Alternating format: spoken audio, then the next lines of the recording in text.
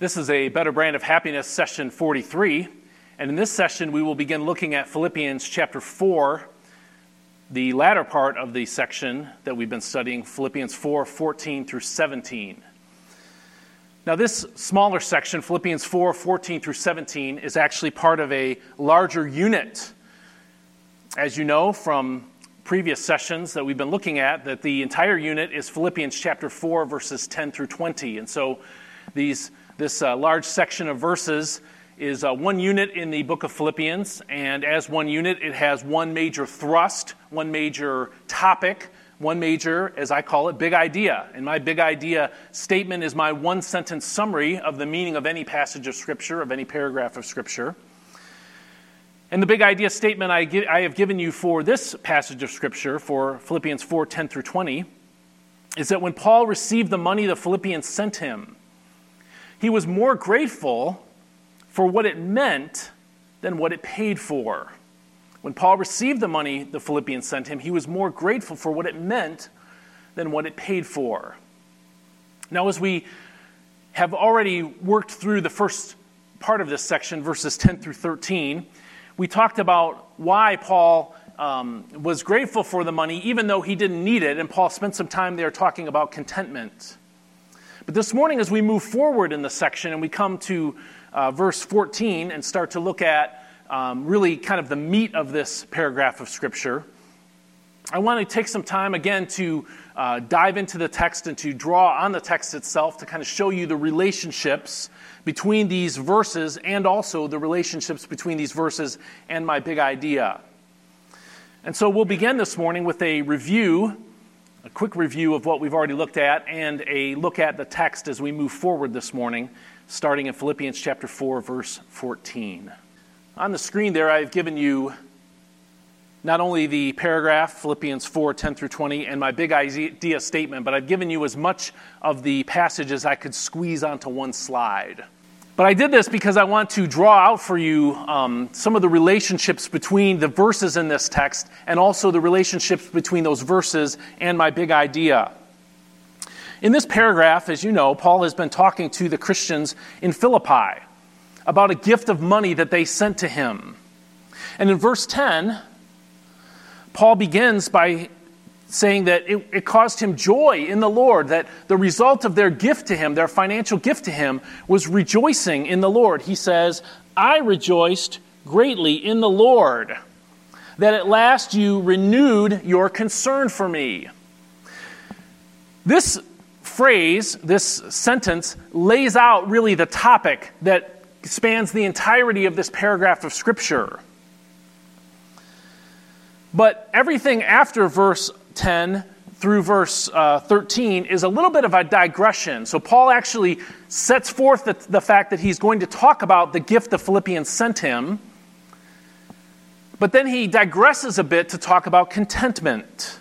And so here in this verse, beginning in verse 10, when Paul says, "I rejoiced greatly that at last you renewed your concern for me," this phrase, "renewed your concern," is an indirect reference to the money they sent him. Paul interpreted the money they sent him as an expression of their love, as an expression of their concern for him. And so part of my big idea that says he was more grateful for what it meant, that part about what it meant ties directly to this idea of their concern for him. Paul was touched deeply by their gift because their gift demonstrated that they cared about him as a person and that they cared about his ministry and seeing that his ministry continues. And so part of my big idea that says Paul was more grateful for what it meant has to do with the fact that Paul saw through the gift itself to the heart behind it, the love that they had for him and for the Lord that motivated their gift. Now, we spent several sessions on verses 10 through 13, and so I'm not going to rehash that. But I want you, again, to understand that this is a little bit of a digression. When we come now to verse 14, our verse for today, Paul says, "Yet it was good of you to share in my troubles." This connects directly to the fact, to the first part of verse 10. "I rejoiced greatly in the Lord that you renewed your concern for me." Paul elaborates on what it means that you renewed your concern when he says, "It was good of you to share in my troubles." And so everything between verse 10 and verse 14 is a little bit of an aside where Paul talks about the topic of contentment. And as Paul talks about the topic of contentment in verses 11, 12, and 13, the implication that you might get from these verses 11, 12, and 13, is that Paul actually didn't really want the gift the Philippians sent him. Notice again, just quickly, in verse 11, he says, I'm not saying this because I'm in need, for I've learned to be content whatever the circumstances. And then he goes on and elaborates and says, it doesn't matter whether I'm well-fed or hungry, whether I have a lot or a little, I'm content in all situations, and I can do this through Christ who strengthens me. It almost sounds like Paul doesn't care about their money, doesn't want their money, but that's not the case.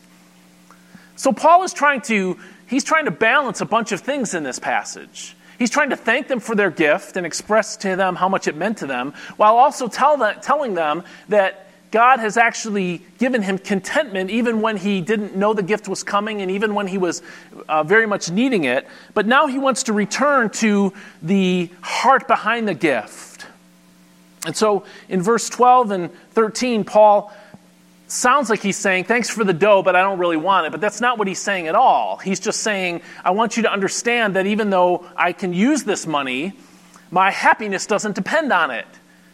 That God has given me the gift, the ability to be happy, to be content, whether I have enough or whether I'm barely scraping the bottom of the barrel, as we often speak. So Paul isn't saying that their gift was unimportant to him. What he is saying is that their gift was unexpected, and that he is grateful more for the spiritual impulse that caused them to give in the first place. And so that's really where we kind of come to today's section.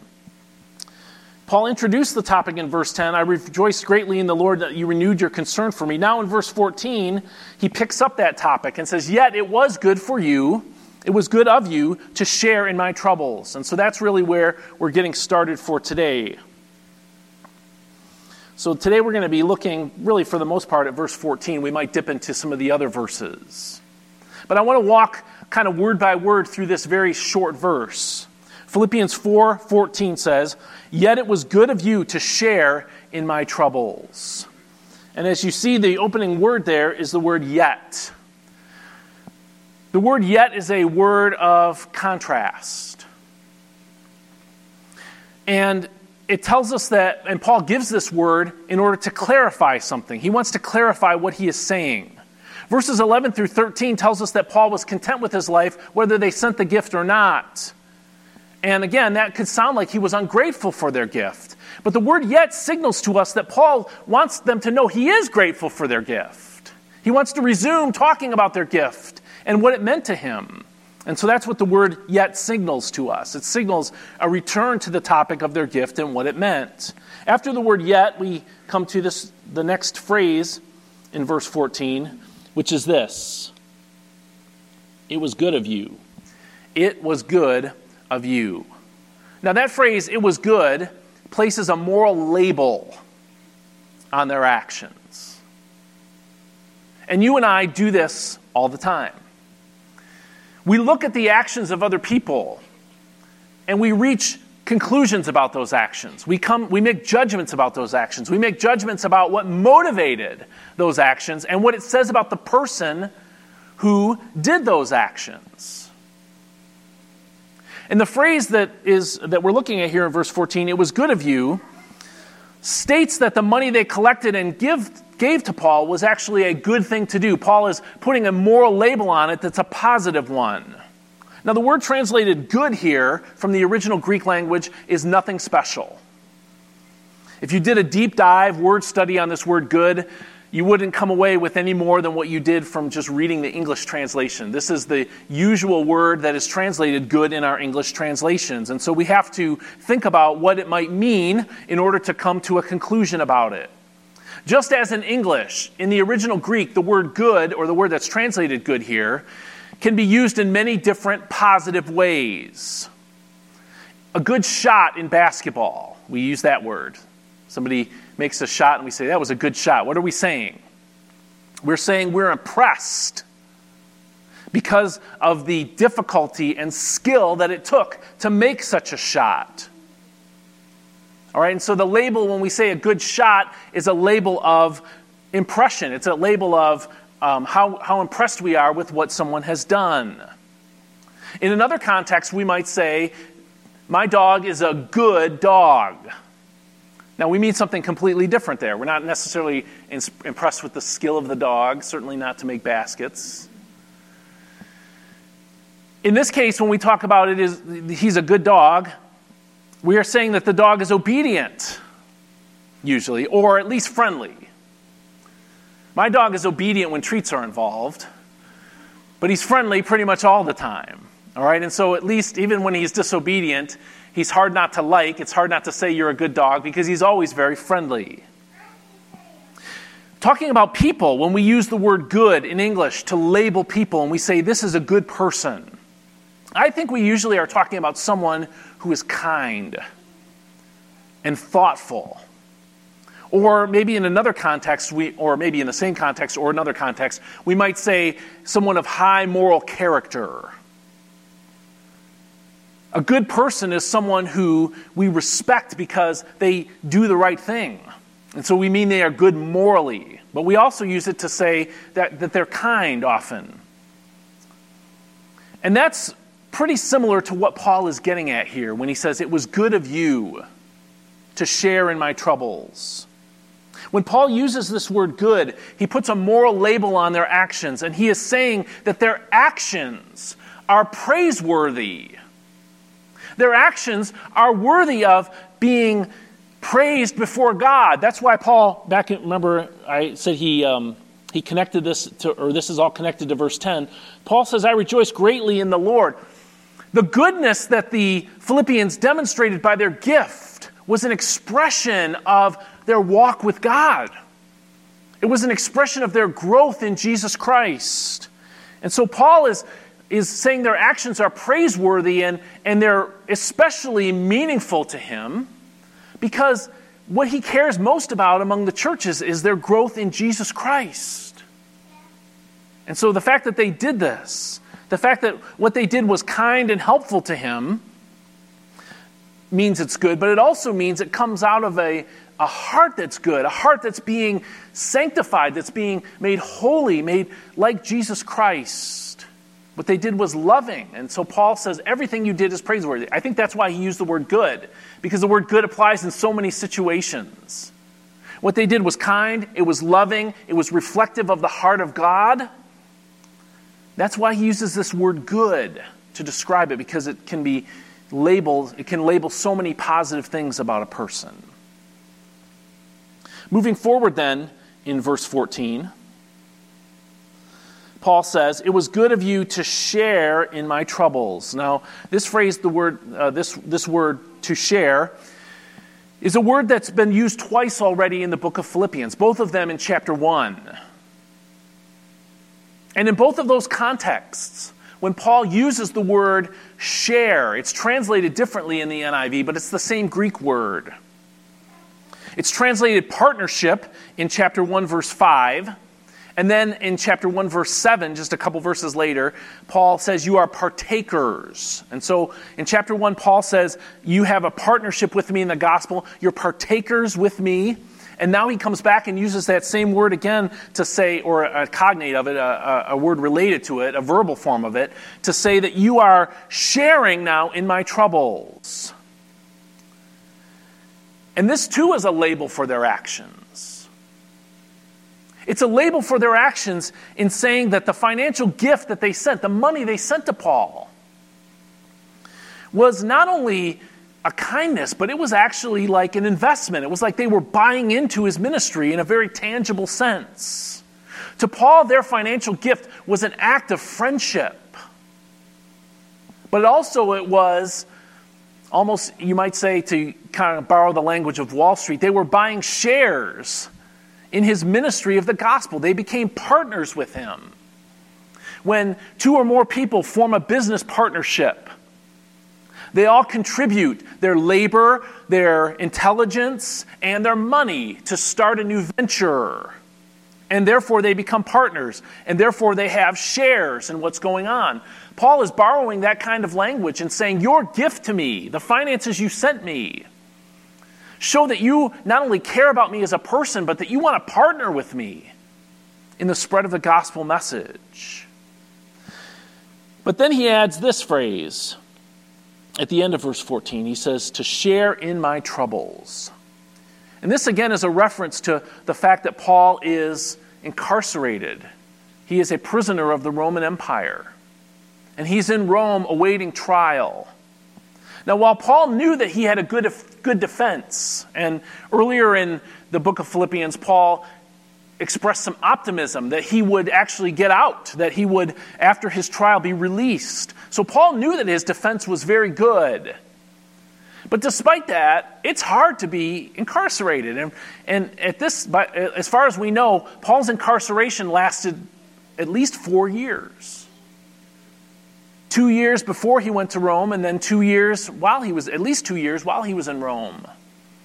And so for at least 4 years, and possibly longer, Paul was restricted to Rome. He was restricted to a hired house. He could not go out and earn a living for himself as he had in previous places like Corinth. And he couldn't go out preaching and teaching the gospel message. He couldn't travel to churches.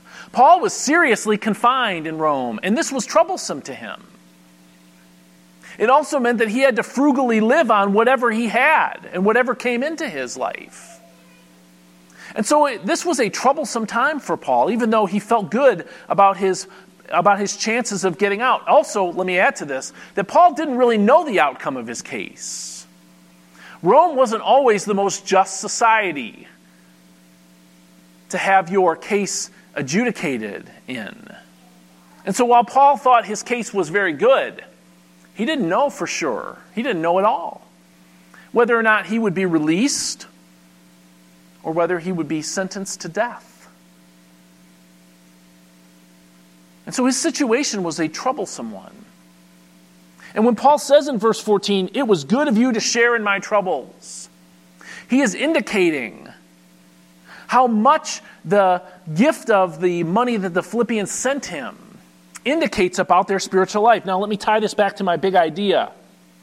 Because in my big idea statement, I say when Paul received the money the Philippians sent him, he was more grateful for what it meant. What it meant was how good it was of them to share in his troubles. Paul was encouraged not only by the money that they gave, but because it indicated a level of spiritual growth in the Philippians.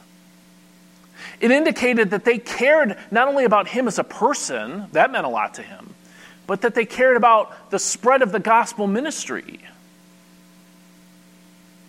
And so Paul puts these labels in verse 14 on the gifts, on the actions of the Philippians, in order to indicate to them how much their gift meant to him. That's why I have it in my big idea. He was more grateful for what it meant. And so let me dive into that even a little bit more as we move forward here in our text for this morning. That's our review and look at this text. And in today's passage, in Philippians 4:14 through 17, as we continue to move forward, Paul is going to begin to describe the spiritual value of their financial gift. And specifically, this passage helps us to see this, that giving indicates spiritual growth. That's what Paul was so excited about. That's why he had so much joy in the Lord for their gift, because it indicated spiritual growth in their life. Now, Paul in verses 15 and 16 is going to develop this idea a little bit more. So let's look together, look in your Bibles with me again at Philippians 4:14, 15, and 16, where the scripture says, "Yet it was good of you to share in my troubles." And then he adds this in verse 15, "Moreover, as you Philippians know, in the early days of your acquaintance with the gospel, when I set out from Macedonia, not one church shared with me in the matter of giving and receiving except you only.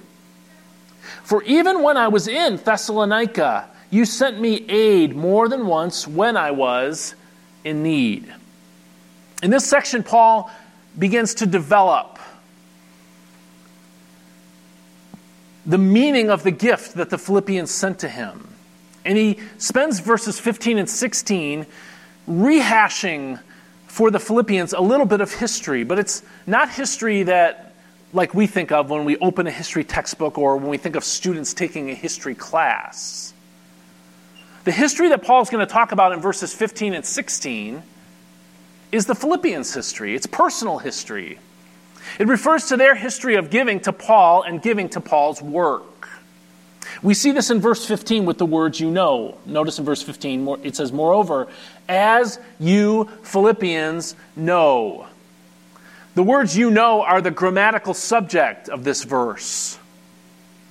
The grammatical subject and main verb of this verse, actually.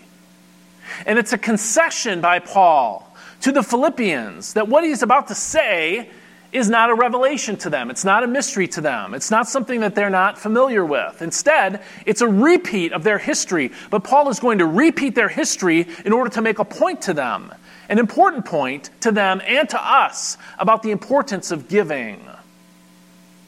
And the first thing he tells them about their giving is that they were alone in their giving. Notice again verse 15. He says, "Moreover, as you Philippians know, in the early days of your acquaintance with the gospel, when I set out from Macedonia, not one church shared with me in the matter of giving and receiving." Now think about Paul's life. Paul spent his ministry life going to new places among the Gentiles in the Roman Empire.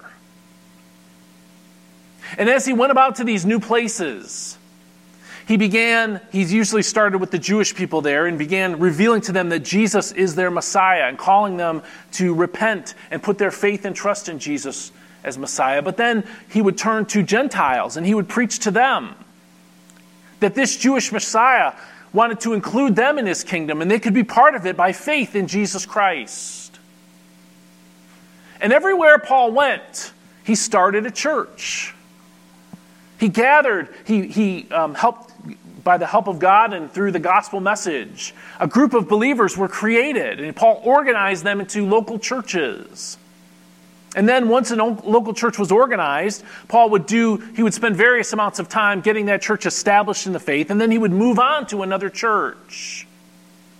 And Paul tells us in other passages that for the most part, he did this at his own expense.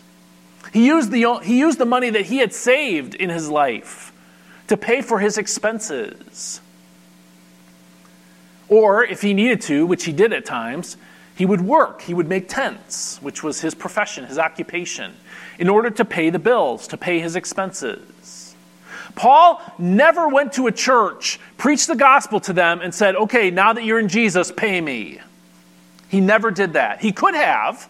And in 1 Corinthians, he actually defends the righteousness of churches financially supporting him and the other apostles and their teachers. And so Paul could have demanded a fee from them, but he didn't do that because he never wanted anybody to come to the wrong conclusion about the gospel message. And so after Paul would leave these areas, he would travel again at his own expense and again live at his own expense to a new area in giving the gospel message. Now, as we read these words in Philippians 4, 15 and 16, Paul tells us in verse 15 that after he left Philippi, after he left the city where this church was planted, he received no money from any of the other churches that he had planted. That's what he's indicating when he says, in verse 15, "Not one church shared with me in the matter of giving and receiving except you only." The Philippians stood alone in supporting financially Paul's ministry of the gospel message. And Paul, at the end of that verse, reminds them that they were the only church that shared with him, that gave to him. And that's good for the Philippians. And also, I kind of overlooked this, but he said, actually, you did this from the very beginning, even when they were little baby Christians. Their appreciation of the gospel message and their understanding that it takes money to live and to travel and to preach the gospel message compelled them to give money to Paul even without him asking for it. and even without him demanding it. Again, verse 15 says, "Moreover, as you Philippians know, in the early days of your acquaintance with the gospel." Paul says this was like an instinct that you had when you were just baby Christians. You gave to my work even then. And so all of this speaks well of the Philippians. It says much about their faith in Jesus Christ and their importance, how much the gospel was important to them. But the last part of verse 15, which says, no other church shared with me in the matter of giving and receiving except you only, highlights an important truth. It was important then, it was true then, and sadly it's still true today. And that is this, that most Christians, unfortunately, do not invest financially in God's work, or they don't invest very much. Remember verse 14, Paul uses the words of a partnership. Paul says, you paid in, you bought into my work, you became like shareholders in my ministry. But he says, if you look at your history, you are really the only church that ever did this. You're the only one that said, Paul, we want to invest, we want to be your partners in the ministry. Most churches that Paul ministered to gave him nothing. And sadly, today, most Christians invest little to nothing in the work of God.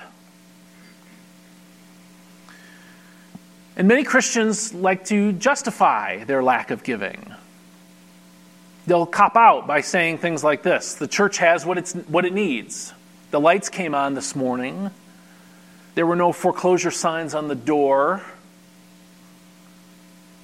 The pastor appears to be gaining weight, and so I don't think he's going hungry.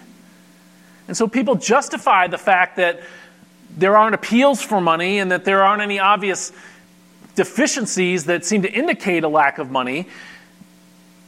A lot of Christians use that to justify their lack of giving to the Lord's work. They'll say the church has what it needs, or many of them justify it theologically. They'll say, well, I'm free from the law. The law required tithing in the Old Testament, but the Bible says we're not under law, we're under grace, so I'm free from the law, and that means I don't have to give a thing.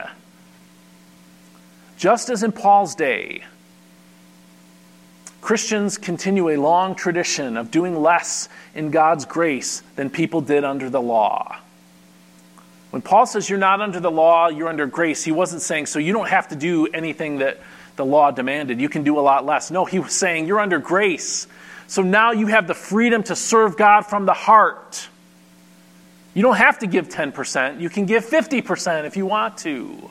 And yet, not too many Christians will use the concept of being under grace as a justification to give more, to give extravagantly to the work of God. Instead, Christians tend to say, that means I don't have to give anything at all, or I can only give very little.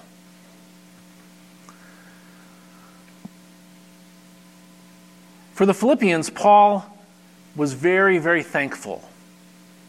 Because unlike every other church where he served in the gospel, the Philippians had a deep commitment to the Lord's work, and it showed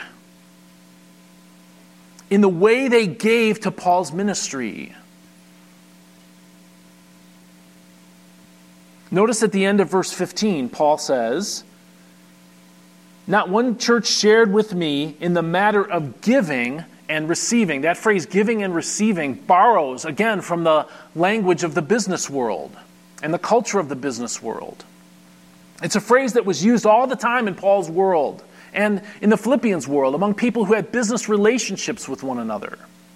If Paul were writing this to us, he might say, you opened an account with me and became my business partners in the gospel. In fact, most of the time the Bible talks about giving to God's word, it doesn't use the language of giving. See, that's what we think. We think it's like making a donation to a charity. That's what a lot of Christians think giving to God's work or giving to missions is like.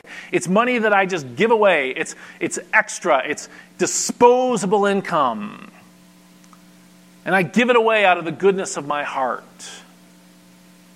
And that's why many Christians give so little. But most of the time when the Bible talks about donating financially to the work of God, it doesn't use the language of gifts.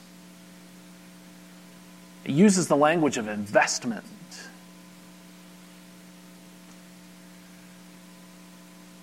And that leads us then to why this giving was so important to Paul, why it meant so much to him.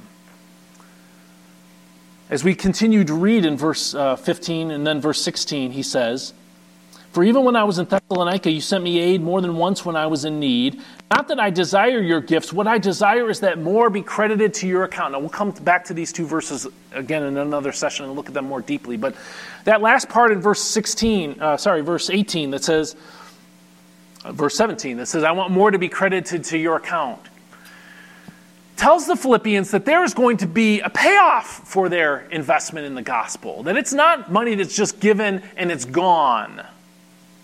It's not like money flushed down the toilet or lost. Instead, just like money invested in a business partnership that you expect to pay off in future dividends, Paul is saying, you are the only church that gave to me, but I want to tell you, God noticed. God saw your investments in my ministry, and God is going to reward you accordingly. Those who give generously to God's work are partnering with God in the gospel. And the Bible tells us over and over and over again in so many places that talk about financial investment in the gospel that God is going to reward those who give generously to his work.